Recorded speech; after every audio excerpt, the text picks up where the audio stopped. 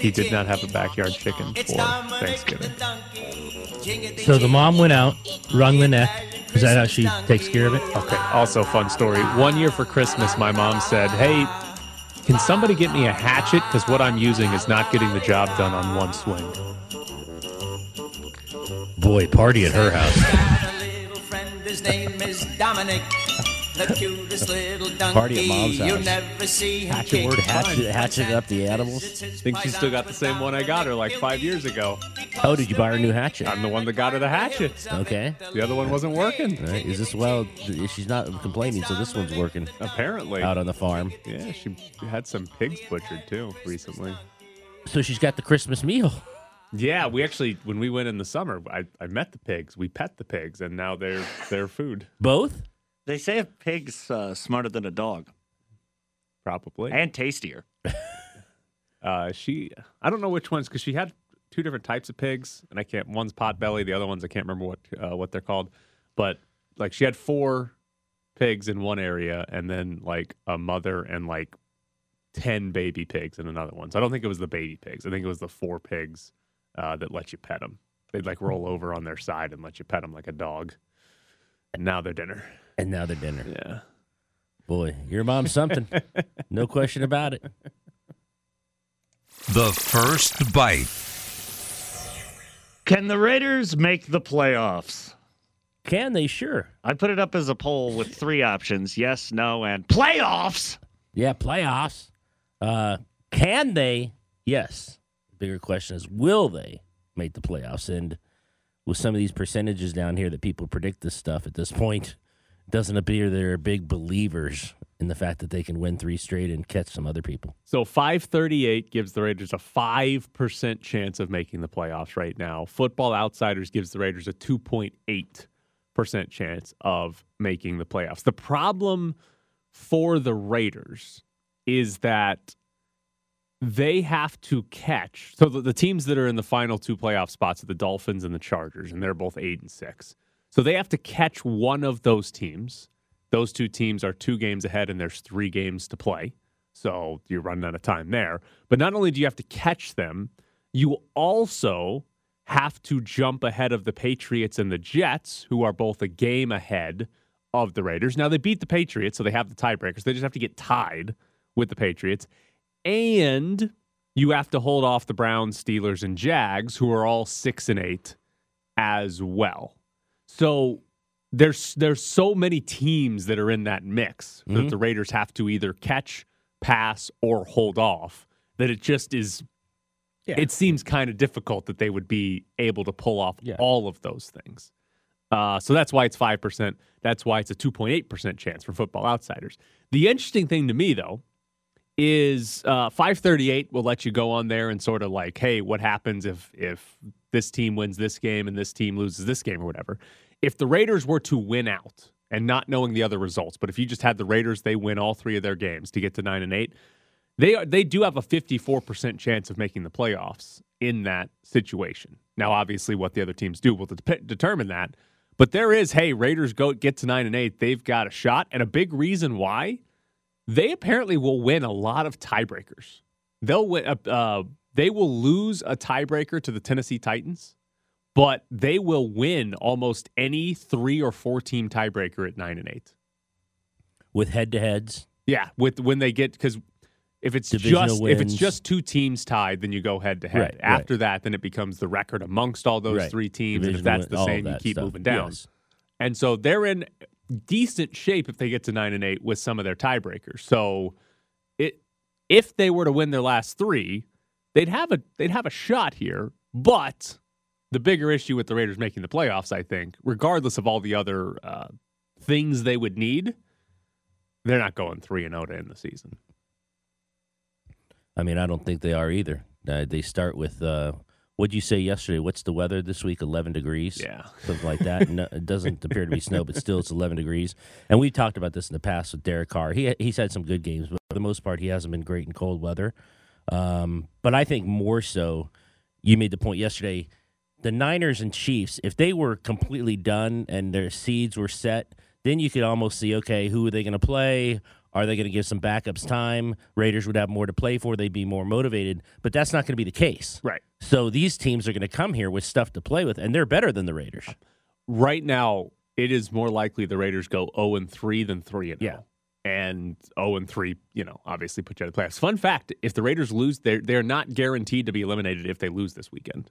Now, there could be other results that do eliminate them, but they could lose and technically still be alive for the playoffs after this weekend, which would be funny. They could be if the Chargers and Dolphins both lose, right? Yeah, Because it'd still be 2 for 2. Right. So they can technically make the playoffs at 8-9 as well, but that is very, very, very unlikely that they would be able to get in at 8-9. But they are still not out of it yet, which is fascinating given how bad so many games have been this season, how many bad losses they have so far this season. But when, Jacoby Myers is going to throw it to Chandler Jones across the field to keep your playoff hopes alive, you're good to go. So 9-8. So let me ask you this from a team perspective. How hard should the Raiders be thinking about the playoffs? Like, if you're Josh McDaniels, are you walking in saying, boys, we still got a shot? Oh, yeah. Let's win out? Or are you just not even bringing it up because it's so far-fetched? No, I think you're motivating them with the fact that they're still in it. I think that's what you do if you're the head coach. We've talked about this in the past. Who really over there, would prefer a draft pick comparative to making this kind of improbable run? And players, there's no question about it. They want to make the playoffs, and they don't really care where they draft or who they get in the draft. Coach is interesting because I think that's what he would say to the players to motivate them. I don't know what behind the closed doors they're talking about in terms of the draft. But, yeah, I think you walk in and say, hey, still alive, still have a chance. If you're a Raiders player and you're like, wait, we do? We're 6-8 and we can still go to the playoffs? You buying all into that? You're like, oh, yes, we're in. I think players do. I think players absolutely buy into the fact until they're completely eliminated that their egos and their feelings about how good they think their team is buy into that. I really do with the players. Coaches, GMs, sometimes, you don't know really what's happening behind closed doors, what they're thinking or saying. But I think players are all in until they're eliminated, and then, you don't know how they react. A big part of the Monday night game with the Packers was the reporting that they believe they can win out because they're in the same Rodgers situation. said that. Yeah. They believe they can win out because they're like the Raiders. They could win out and still miss the playoffs. They could get to 9-8 and still miss postseason. So, but that was, we can win out. We can do this. We can go to the postseason by winning our last 4 games. Yeah. And the Raiders are basically in that same spot. One other interesting part on the playoffs. The Colts are 4-9-1. The Colts have not been eliminated from the postseason yet because the AFC South is not quite, but almost as bad as the NFC South. And here's what would need to happen. The Colts win out, and they get to 7-9-1. That could win the South if the Titans lose all of their games and the Jags go 1-2 with that one win being over the Titans on the final day. And they both finish 7-10 of the season. That would give you an Indianapolis Colts team at 7-9-1 and the Jags and Titans at 7-10. Raiders still the only team to beat Saturday? Lose to Saturday? They are. Lose to Saturday. They're still the only team. They are. Are they still the only team to lose to Baker Mayfield as a Ram? They are. So here's the Colts schedule. Chargers, Giants, and Texans.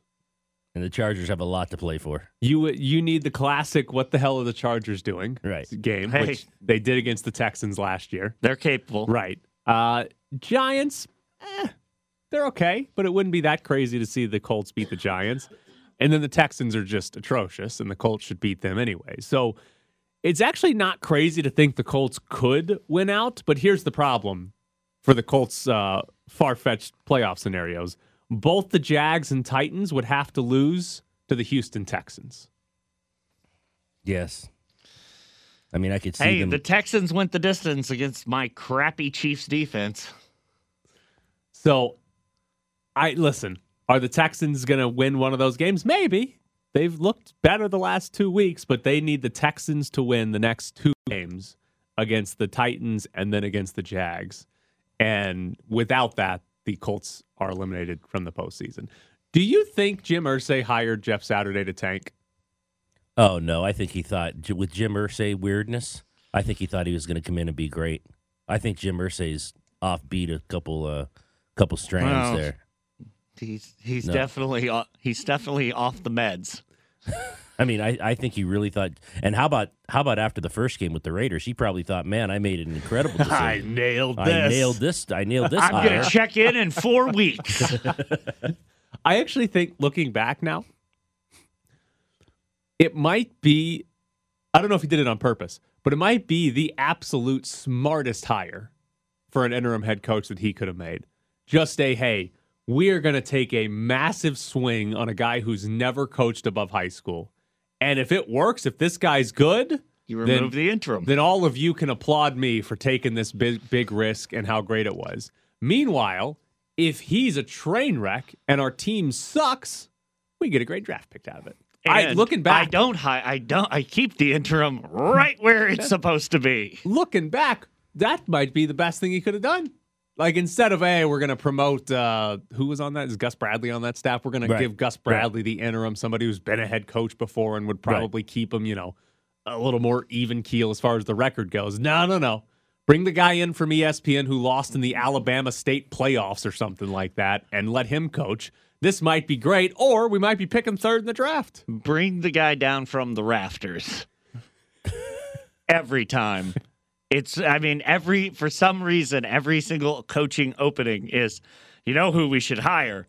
Former player who was good. And Jim Irsay went, yeah, it's a great idea. Let's do that. Does he like Jeff Saturday enough to where no matter what happens here in the last 3 games, he's keeping him? Oh, that is tough. Because here's the thing, Jeff Saturday has displayed very poor game management, like timeout situations, clock situations. Which shouldn't be a surprise. He blew it against the Vikings too. Like, there was the end of the fourth quarter, the Vikings punted in a tie game, they were about to punt, and the clock was at 35 seconds, and Saturday didn't call a timeout until there were 22 seconds. Right, and then he said afterwards, should have called the timeout. Yeah, like just let 20 seconds almost run off the clock. And then obviously they had the game where they had the ball and didn't call their timeout. So he's displayed, I don't know how to manage a clock or manage my timeouts. I would argue, if you like everything else about him, that is something you can actually learn or hire somebody to tell you when to call the timeouts. It's like the guy who picks the challenge flag out of Andy Reid's pocket. When they get in the 2-minute warning. You just hire a guy and hey, should we take a timeout? Nah, the timeout guy already told me we're gonna. Ref, ask him. Do you have to be sneaky to pull the flag out of Andy Reid's pocket? Or can you walk up to Andy and be like, I'm taking your challenge flag now? I mean, based on every time I've ever seen it, Andy has no clue. Like, he's looking at the Waffle House menu, and he is, like, looking at plays and talking in a headset, and this guy just like, and I'll take that. Did you guys see, I think it was a Browns fan pretending to be a head coach who had a Denny's menu in his hand? Like, he had, like, a fake headset on and, like, had a Denny's menu in his hand, pretting like that was his There's play a Columbus in the area. stands? Yes, yeah. There's great. a Columbus area Denny's that's like, what the hell happened to our menu? That guy ordered a coffee and stole our menu? What is he doing with the menu? All right, coming up next, the Golden Knights are back in action tonight, but do they have some genuine goalie problems? No. You're sitting in the press box with Graney and Bischoff on ESPN Las Vegas. Follow them on Twitter at Ed Graney and Bischoff_Tyler. No. All right, Ed. The Golden Knights are at home. They are 1-4-0 at home in the month of December. The fun stat from yesterday, they've got fewer home runs than the Raiders do in the month of December. But tonight, they're at home, and they play the Arizona Coyotes. Oh, They're not going to lose this one, are they? no. They're going to be, 1-4? 2-4. If they win tonight, 2-4-0. Hold on. I 2-4-0. am scrolling back. When is the last time the Coyotes won a road game? This is a fun game to play because I have not found one, and it has been If you are a while. if you're just tuning November in, Tyler 23rd. is Googling. November 23rd is the last time the road win? Coyotes won a road game. They've played like 9 or 10 in that they're stretch due. too. So it's been a month since the Coyotes won a road game. It's been about a month since the Golden Knights won a home game Yeah, too. exactly.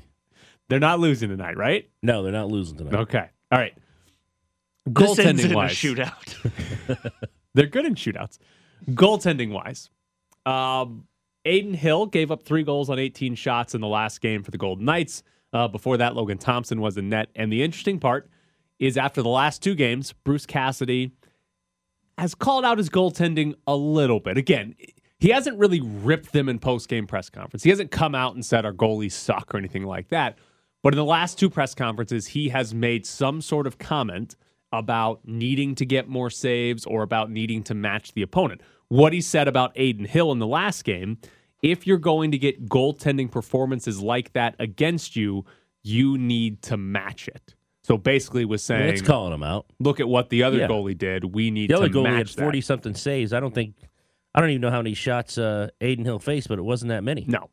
So the goalies got off to an incredible start. That 13-2-0 start as a team, Hill and Thompson were phenomenal. We all knew they weren't going to be that good the entire season because otherwise the Golden Knights would have the best goaltending duo in like league history if they were. They've fallen off a little bit. Do you think there's real concern here? Like, what do you make of Bruce Cassidy 2 games in a row being like, we need better goaltending? I think there's a real concern. I do. I think he's, like you said, he's not completely throwing them under the bus, but he's making a point that they need to be a lot better. And we asked Ryan Wallace this about yesterday about Laurent Brossoit, AHL Player of the Week. I think it's closer than we think. The issue's going to be, right, what do they do? Who would they send down?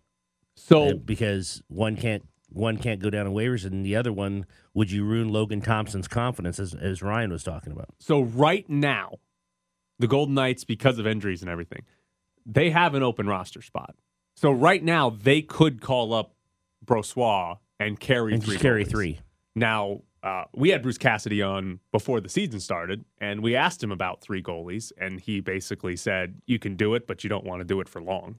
Right. Basically said that they could do that, but that's not a long-term solution.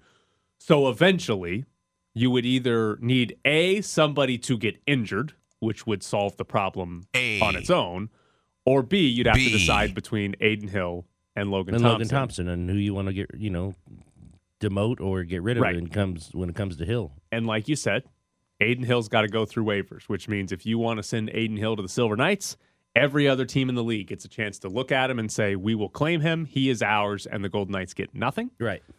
However, Logan Thompson is waiver exempt, which means you can send him straight down to Henderson, and no other team gets a shot to claim him off of waivers. I do not believe Laurent Brossoit presents enough of an upgrade to do either one.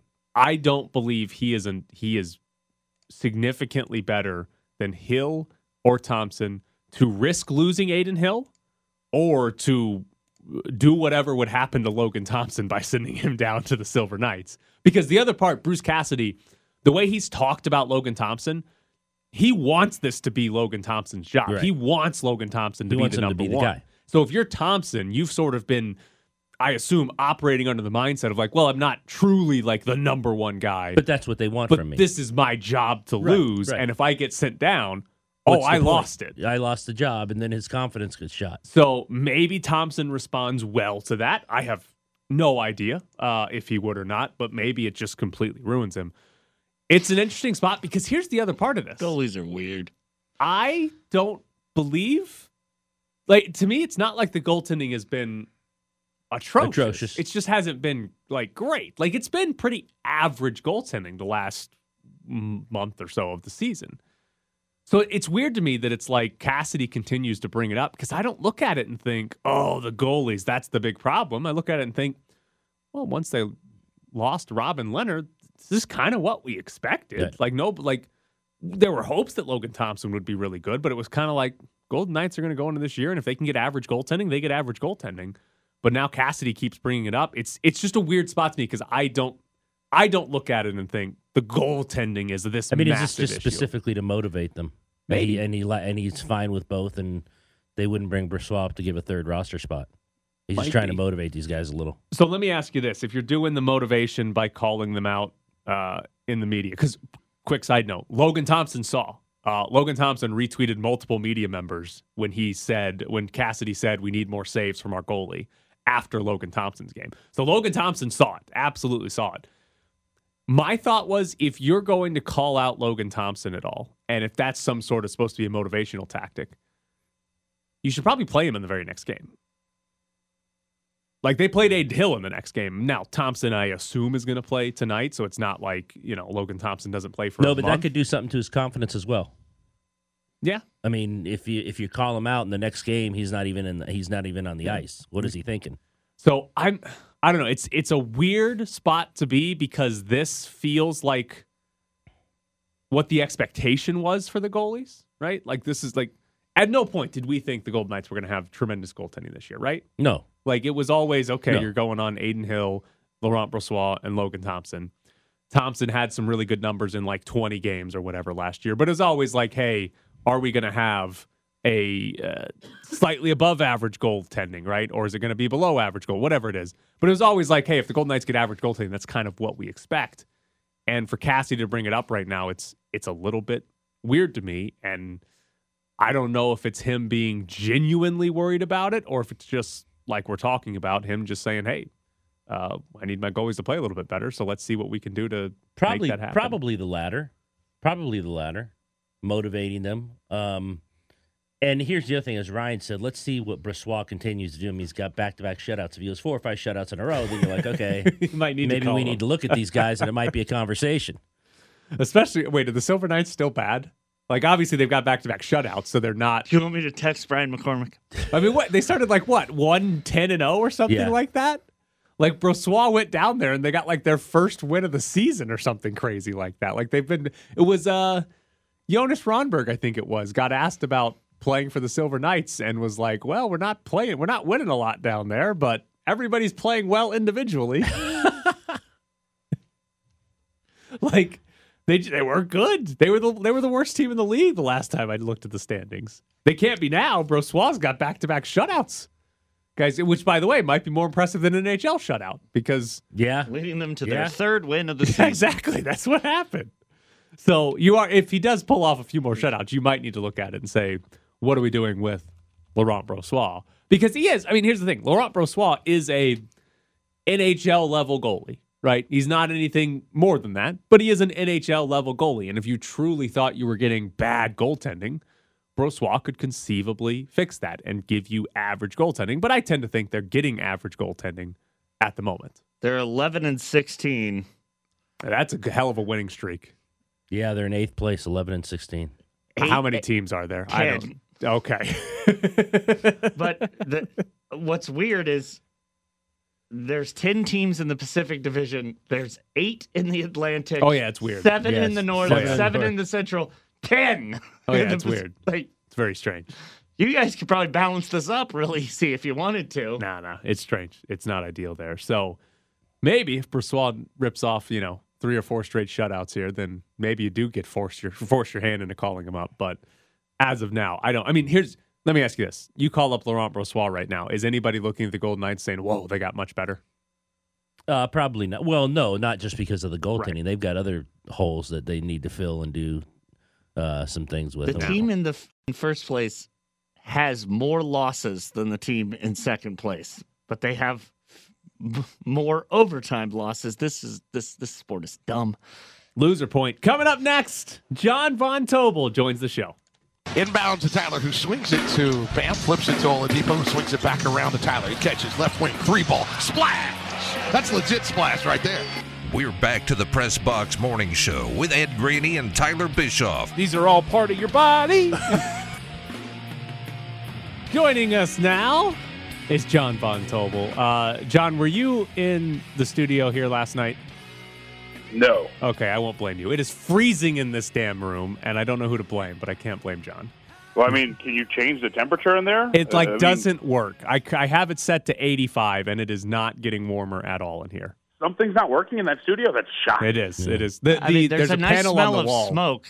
There's a panel on the wall, John, that fell off earlier. That is if you breathe currently- on it, it falls down. Yes, it is currently sort of propped back up on the wall. So be careful. if We're the wall hoping it falls you. on Ari. Yes, absolutely. All right, here's a basketball question for you. What do you make of the Knicks' 8-game winning streak? Does it actually mean anything, or is it just hey, they're playing well in December and doesn't mean much at all? I think it means something in the sense that, like, I thought before the season they'd kind of be like, like a play-in, maybe fringe top 6 seed in the East, and they're kind of putting some weight behind that thought process, right? There were a lot of people who thought they'd be a little bit better this year, and when they got off to that little bit of a rocky start, it was actually kind of disappointing. Bench was supposed to be pretty good. Jalen Brunson was supposed to make them better, so are they going to be like a title contender? No. And are they going to be this good defensively? That's the other thing, right? Probably not. What's incredible is if you go back through the 7 games before last night, opponents were shooting 27% from 3 against them and 29% on wide open 3-point attempts. And that continued against Golden State. So that'll regress a little bit. I think it just speaks to Tyler, like, they should be a play-in team at the very least. And I think that's pretty much all you can put behind it, I wanted to ask you, are we going to look back at Anthony Davis' career and say what could have been? It seems I feel like we might, Ed, like especially like with these, as you're like referencing, right? These injuries that are, keeping them sidelined consistently.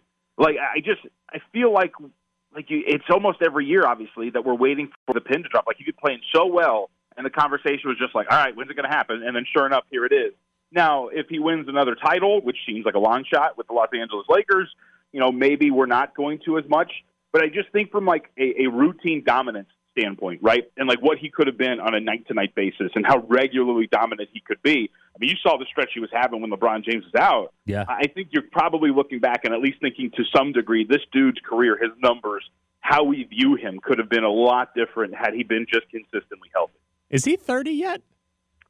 I don't think so. Let me double check. I don't think he is. I could be wrong on he's that. He's 29. Turns 30 in March. So, yeah, he's got like 4 or 5 more years to be the number 2 or something on a title team. So, I mean, maybe we look, like you said, the numbers we look back at. But if he wins a second title as like the number 2 or something, we'll probably look back pretty favorably on Anthony Davis. Oh, I think we would always look back favorably. I'm just more like, I think the degree to which we viewed him as, right? Yeah. I think that's more what you're looking at. Like, Shaq is viewed as, not to compare him for some Laker fans out there, but, Shaq was viewed as a dude who was dominant on a night-to-night basis, among some of the best big men, or maybe the best big man we've ever seen.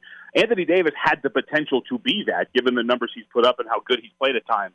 It's just that with this, now it's more like, all right, win another title, you'll be viewed as like a really good player back in your career. You know what I mean? So would you not think of any trades right now if you're them? I mean, I just don't think, what are you doing that's going to push you over the top, right? Like, I guess you can make the argument, Ed, that like in this Western Conference that all of a sudden looks like kind of weak. Maybe that's what you're talking yourself into, right? If you're looking around and going, all right, well, the New Orleans Pelicans are kind of falling apart. They're in the middle of a losing streak. The Grizzlies can't win a road game to save their lives. The Golden State Warriors don't seem to be fixing anything, and they're, who knows what's happening with Steph Curry moving forward. The Suns are in a little bit of a tailspin now, so maybe you're talking yourself into, hey, we can get into this thing. Let's make a trade and let's see it. But at the end of the day, if everything kind of evens out, right, and, the Grizzlies are still one of the better teams we expect them to be, the Nuggets are still a very good offensive team, what are we looking at, right? Like, is, again, going back to the classic package of, like, Buddy Hield or whatever it's going to be, is that going to make the difference for you to become a championship team? And even then, is that going to beat the Milwaukee Bucks, the Boston Celtics, the 76ers who are coming on strong? I just don't know if you're doing anything with that would make it really worth it. So we'll see. It has also been pointed out, I think it was Brian Windhorst, I think they do have the Lakers the second-round pick for Chicago this coming season, and Chicago's getting worse and worse, so that second-round pick's becoming more valuable, so maybe that helps you out. I don't know if there's a deal out there right now that pushes them over the top. Maybe I'm overreacting to a couple of plays, but Jonas Valanciunas made 7 threes against the Bucks, and it felt like a lot of that was Zion drives, the Bucks overcommit to stopping the rim like they normally do, kick out, three-pointer for Jonas Valanciunas. Is there an element of the Pelicans building a roster similarly to how the Bucks did with Giannis? And, hey, we've got a guy who's great at getting to the rim. Let's just get shooters out there and make it sort of a simple decision for the offense.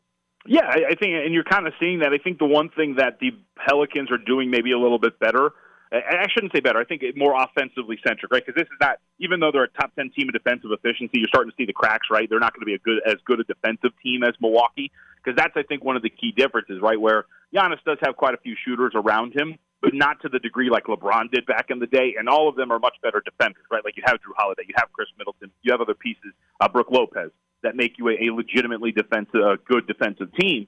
with New Orleans, what they're doing is you also got a bunch of shot creators around Zion Williamson, right? You have Brandon Ingram, you have C.J. McCollum, so you're not going to be as good defensively, but you do have a lot of other guys who can create their own offense, and so I think that's kind of the different path they're taking. It's similar to what you're talking about, but you have a bunch of guys who, when Zion does what you're talking about, not only do you have a big who can kind of stretch the floor, you have dudes who can attack closeouts like Brandon Ingram and C.J. McCollum. You have guys who, when he's off the floor, can create offense. You're not overly dependent on his presence out there. So I would think it's kind of similar in that vein, but they're a little bit more offensively centric with the pieces that they have around. Are we holding our breath also on Zion, or how great would it be if he just played the whole year? No, I think he's going to play the whole year. Like I think, like Zion, it's kind of been not freak accidents, Ed, but like I feel like it hasn't been to the degree of like what we've seen from Anthony Davis, and right now at least he has changed his body a little bit, right? Like he's down in terms of his weight. He looks like he's a lot more slender and more physically built with his body. So it seems like he's going to be able to handle the explosiveness that he's actually got with his athleticism. I think that I would say that maybe you're holding your breath just because what we know, but I would say that I think he's probably in the midst of a pretty strong season in terms of availability. I cannot remember the exact stat, but I saw somebody tweet out, I think it's since 2019 or 2020, that Luka Doncic has the same amount of technical fouls as Draymond Green. Should that be more of a narrative? Because that's a huge narrative with Draymond Green. Should that be more of a talking point with Luka? Oh, I think it is. Like for people who like some media members or a lot of people who are really into the league, like you can't really watch him, man, like without like watching him complain about something. It's one of the issues that actually was discussed in the offseason with Jason Kidd and the Dallas Mavericks, that he kind of needed to calm that down a little bit because it's all he really was doing at a high degree. So I think like maybe in common circles it should be, but you're right. Like if you were to put those two together, I don't think a lot of people would make that connection. But that really has been the case. And, you know, guys like Steve Cofield absolutely destroyed Draymond Green for the way that he complains and goes at refs. And yet, nary a word about Luka Doncic. But I think it is a little bit of a bigger storyline. But it is kind of annoying to watch him play. Tyler asked us yesterday at the end of the show, it's interesting yesterday in that when we found out the Suns went for $4 billion, if that's true, how much is someone paying for an expansion to come to Las Vegas? Dude, right? It's going to be in the billions, I would assume. Like it is going to be nuts. And this is, and by the way, I would assume that a guy like LeBron James speaking out to the fact that he would like to be an owner for a team in Las Vegas probably drives that price up even more, does it not? I mean, it's an attractive market in a good basketball town. So it's going to be very expensive. Or even, not even just Las Vegas, just any of these two expansion teams. You know, Mexico City has been bandied about as actually a really attractive site for the NBA, and that's going to be a massive market for them because they actually seem that they're doing pretty strong out there with their G League team. So it's going to be expensive. All right, that's not in China. Before we let you go, John, is Wally Szczerbiak going after Tyrese Halliburton the weirdest beef of the season? I didn't see this. What did he say? Oh, he was on the Knicks postgame show, and during the highlights, Halliburton missed a shot at the end that could have given the Pacers, I don't know, tied the game or given the lead or something like that, and he was just like, that's not an all-star Tyrese Halliburton. No way he's making it over, and listed like 4 Knicks players and just went in on how Tyrese Halliburton, and he kept going for like 45 seconds about how Tyrese Halliburton is not good enough to be an all-star. That's really weird. That's really, really weird, unless Tyrese Halliburton did something to him that we don't know about. By the way, and it's weird, too, because Tyrese Halliburton's among the contenders for most improved. Like, I think he's still leading the league in assists. He's been incredible this year. I don't know why you would go down that path unless he was just feeling it for some reason, that he just really disliked Tyrese Halliburton for some weird old-school mentality. I have no idea. That's really odd. I'll find the clip and send it to you. But he's John Von Tobel. You can hear him over on VSiN and also right here on ESPN Las Vegas with Cofield and Company. John, as always, we appreciate it. Thanks, John. Good to talk to you guys. Thank you. See you. So there is John Von Tobel. But yes, it was Wally Szczerbiak randomly yelling at Tyrese Halliburton, which is just the most bizarre. Like, I'm trying to imagine like somebody on the Golden, like Darren Millard, just randomly ripping on some Coyote tonight. Just that like guy's a bum. I mean, but like some 23-year-old Coyote who's like, hey, I just got here. Calm down. That's what's going to happen. I look forward to it. Let's go, Darren. Let's light him up. So when we come back, Carlos Correa changed teams at like 3 a.m. tonight. It was interesting for me. It was my first time really going through like a very normal free agent process. And from the beginning, you know, to follow that up, speaking with Billy and the rest of the staff, Buck, you know, they all share that same vision and, you know, passion to do whatever's necessary to make this a championship caliber organization again. And really, that's what it came down to for me. Was wanting to be part of this vision moving forward. And obviously this organization took a gigantic step forward last year. They had a great season. And I think it's only going to continue in the right direction. Like Billy said, one of the follow-up questions was obviously losing a few big pieces. How do you plan on filling those voids? And the answers were tremendous. And, I took a leap of faith. And here we are a few weeks later. And I think that leap of faith has paid off. And obviously the surrounding cast, the players that this organization has brought in are nothing short of incredible, and I cannot wait to be part of something amazing and hopefully be a small piece of making that vision that Billy and Steve and Alex have for this organization, which is to be a championship caliber ball club and hopefully win it all. It's the Press Box with Graney and Bischoff on ESPN Las Vegas. Did you know Carlos Correa is going to be a New York Met? All right, I'm going to ask something. He failed his physical with the Giants. Well, okay, that's there's something about his physical. right. We don't know. Failed it or they never said failed. They just said they an found issue. something. There's an issue. Okay, and 2 seconds later is with the Mets. Does Steve Cohen not believe in physicals? So I believe he's. I've got the money. We can rebuild him. So okay, Carlos Correa agreed to a 13-year contract with the San Francisco Giants. Yesterday was supposed to be his introductory press conference with the Giants. About 3 hours before it was supposed to start, the Giants canceled the introductory press conference. A little bit later in the day, the AP reported that they canceled it because of something in his physical. He refused the physical? They didn't say what it was, didn't even use the words failed, just something in his physical caused them to postpone the introductory press conference. 12 hours later, in the middle of the night, he signs a 12-year deal or agrees to a 12-year deal with the Mets. I think that's a key here. He has not actually, it's not official that he signed with the Mets. It's just been reported that he's agreed to now a 12-year deal with the New York Mets. So I actually don't have a good idea as to what happened here. Because I think it's possible that Carlos Correa got upset about something that was flagged in the physical, whatever the issue was in the physical. I think it's possible Correa said, "You're worried about that? That's not a big deal. Why aren't we doing the introductory press conference today?" And then told his agent, who else wants to give me a long-term deal? Go find him. Steve Cohen does. I think it's possible it's on Correa's end. I think it's possible it's on the Giants' end, that the Giants saw something in his physical and said, they didn't like it. Yeah. 13 years and we've got that on day one. Yeah. Did he show up chubby? So I don't know what I think happened here. Like, I don't have a good idea. Where did Sandoval play? The Giants. So and then the Red Sox for like half a season or something like that. So they've had to deal with a guy who couldn't keep his weight under control. I don't believe Carlos Correa is fat. No. If anything, it's Carlos Correa has had multiple injuries, including a back injury at one point. And they looked at his back and were just like, "Oh, that's not going to hold up." He at one point, what was it? Did he break a bone? He had some injury. One of his longest term injuries came from getting a massage, or at least that's the story he gave. Got a back injury, and then it was a massage. Out there now that's not an injury, though, Jared. That perhaps could be.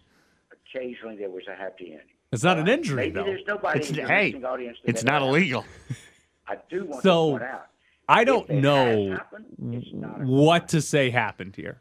I don't. Do you have a good idea or a good guess as to which side this would have come from? I think if I'd have to guess, it came from the Giants. They're the ones who gave him the physical. They're the ones who flagged it. I mean, they're the ones who came up with something. He didn't flag anything. He probably thought he was perfect. Okay, so yeah, the Giants flagged it, but which side wanted out?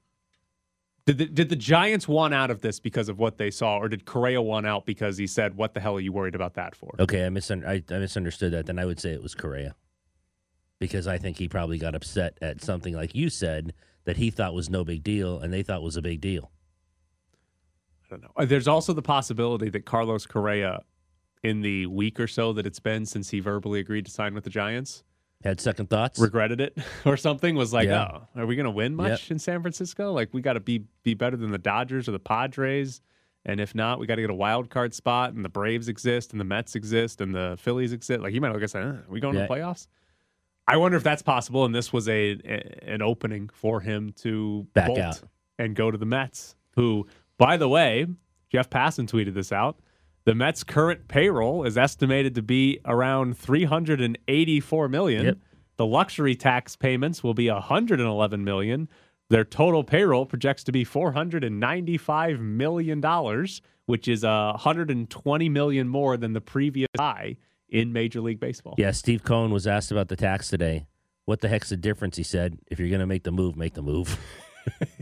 It's so weird to have an owner that's just like, yeah, I have the money. Why wouldn't I pay it? I can't figure out if the Mets are going to be awesome for a long time because Steve Cohen is just going to keep spending money and they're going to keep getting the best players, or if this is somehow going to fail spectacularly. Like, I think the former is going to continue to happen. Whether or not they make the right decisions and win is another matter, like you said. But I don't think he's going to stop paying for people because their two best pitchers are Justin Verlander and Max Scherzer. Those are two guys that might throw 20 innings this year and their season's over. Mm-hmm. Like, that's entirely their possible. arm. Right. And those are their two highest paid and two best pitchers. They just gave Carlos Correa a 12-year deal, and he might have a medical problem. Again, we don't know what the hell happened with that physical in San Francisco, but there might be an issue. He's only 190 pounds. Yeah. Like, I don't know. It seems like there is a chance that a lot of these blow up, but if Cohen's willing to keep throwing money at it, there's no salary cap. You can keep spending money. Oh, and by the way, one other detail. Correa's moving off a shortstop because they have Francisco Lindor. So Correa's moving to third base, it's funny to me because Correa is probably the best defensive shortstop in the game. Yeah.